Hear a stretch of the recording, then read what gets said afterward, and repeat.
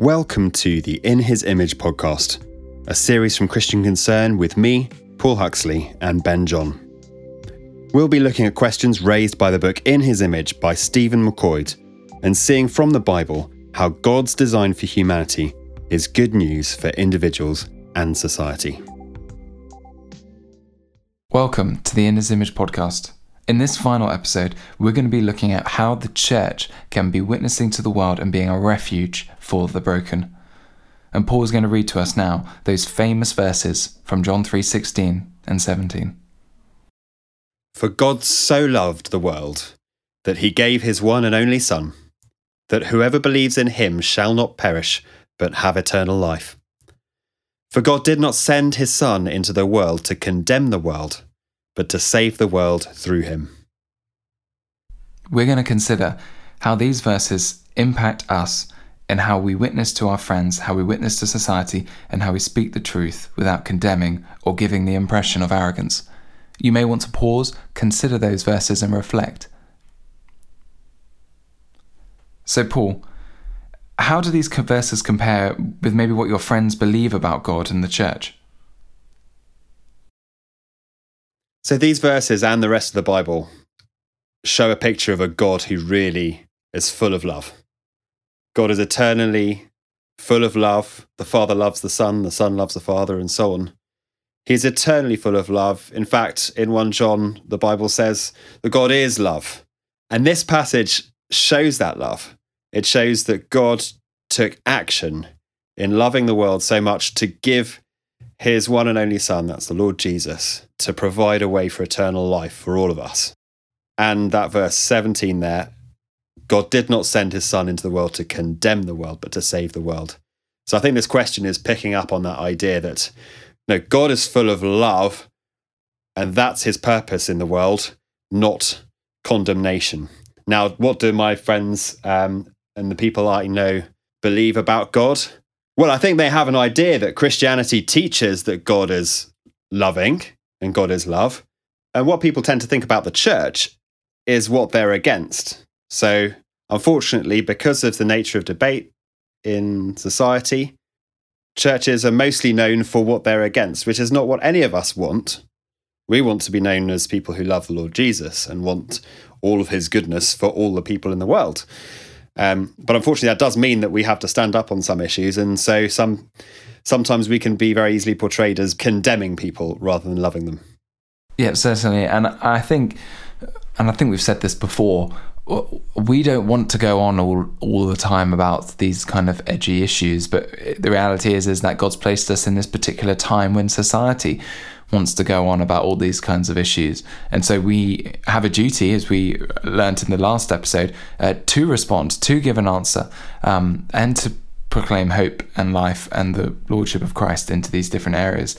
But the reality is that doing that is about proclaiming God's love. So it's not about being against something, it's about being for God. It's about being for God's ways, his patterns, and his structures. Jesus said himself that he didn't come for those who have it all together, the people who have their whole lives figured out. Jesus was once asked why he ate with tax collectors and sinners rather than with the well-to-do Pharisees and so on. And on hearing it, Jesus said to them, this is from Mark 2, "It is not the healthy who need a doctor, but the sick. I have not come to call the righteous, but sinners." And I think sadly there is often a perception of the UK conservative evangelical church that we're really about the people who have it all together. It can look sometimes to people on the outside as if the church is just for sort of well-to-do, middle-class, white people in England.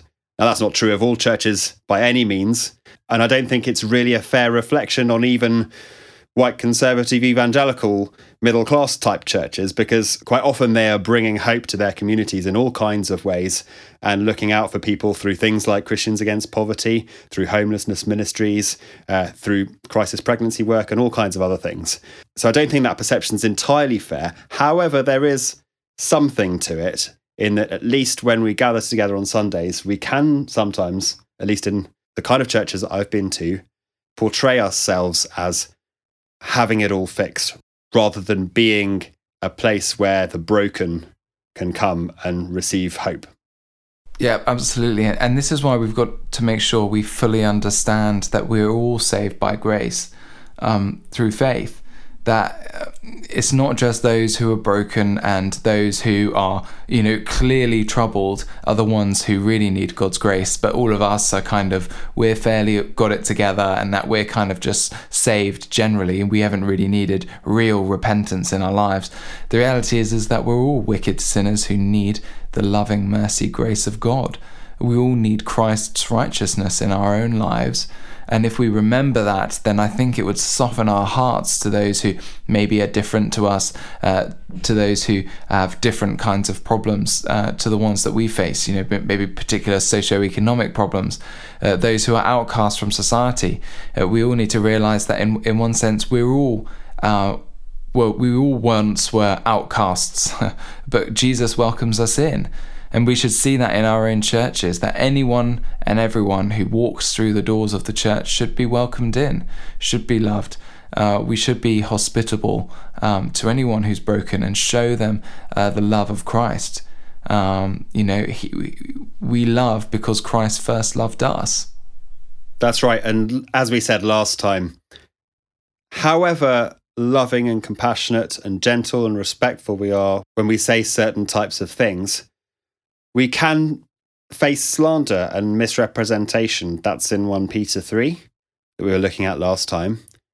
And however compassionate and non-condemnatory we actually are, we may be attacked as if we are trying to condemn people. That aside, as Christians who love the truth, who do want to stand up on these issues of all humans being made in God's image, and therefore deserving protection from the very beginning of their lives at conception all the way to the end of their lives, and who believe that we're made male and female in God's image, equally valuable but different, and therefore have certain views about marriage, and all the other issues that we've covered. We love those truths. We do need to work hard at speaking the truth about those things in a way that shows our compassion and that tries to undo some of how we're portrayed by others. Yeah, certainly. I think the world is hurting and broken, and that's why it's pursuing this salvation through the wrong means. It's pursuing a form of deliverance. It thinks it can find freedom in all of these different areas, but we're the ones that can point towards the one who does offer freedom and healing and breaking of those bonds that all are trapped in. The world just needs to hear that love of Christ. They need to hear that they can come to him, all who are weary and heavy laden. He will give us rest. And we've got to make sure that we live that in our own lives, with our busyness, with our anger, with all that we're doing. Are we truly resting in Christ and pointing others towards him, and to say, cast your burdens and your wrestlings and your anxieties upon him? Cast all your sin and your shame upon the cross. Find that forgiveness. Know that there is no condemnation for those in Christ Jesus. We have so much good to offer to those who are hurting and broken. We need to be bold in sharing it with them. Thanks so much for joining us for this In His Image podcast series. I hope you found it really helpful as we've looked through these questions raised by the book In His Image by Stephen McCoy. If you haven't already read that, please do, because it will really give you much more insight than these podcasts can on these topics, and it'll be well worth your time. There is also a study guide with more questions to help you think in detail about these issues. Why not do it with a friend? Why not do it in your church with your small group? I think it would be really helpful for all kinds of Christians to understand these issues better and think really clearly about how we can love our neighbours and love our God by speaking with truth and compassion into these issues. Thanks again for joining us.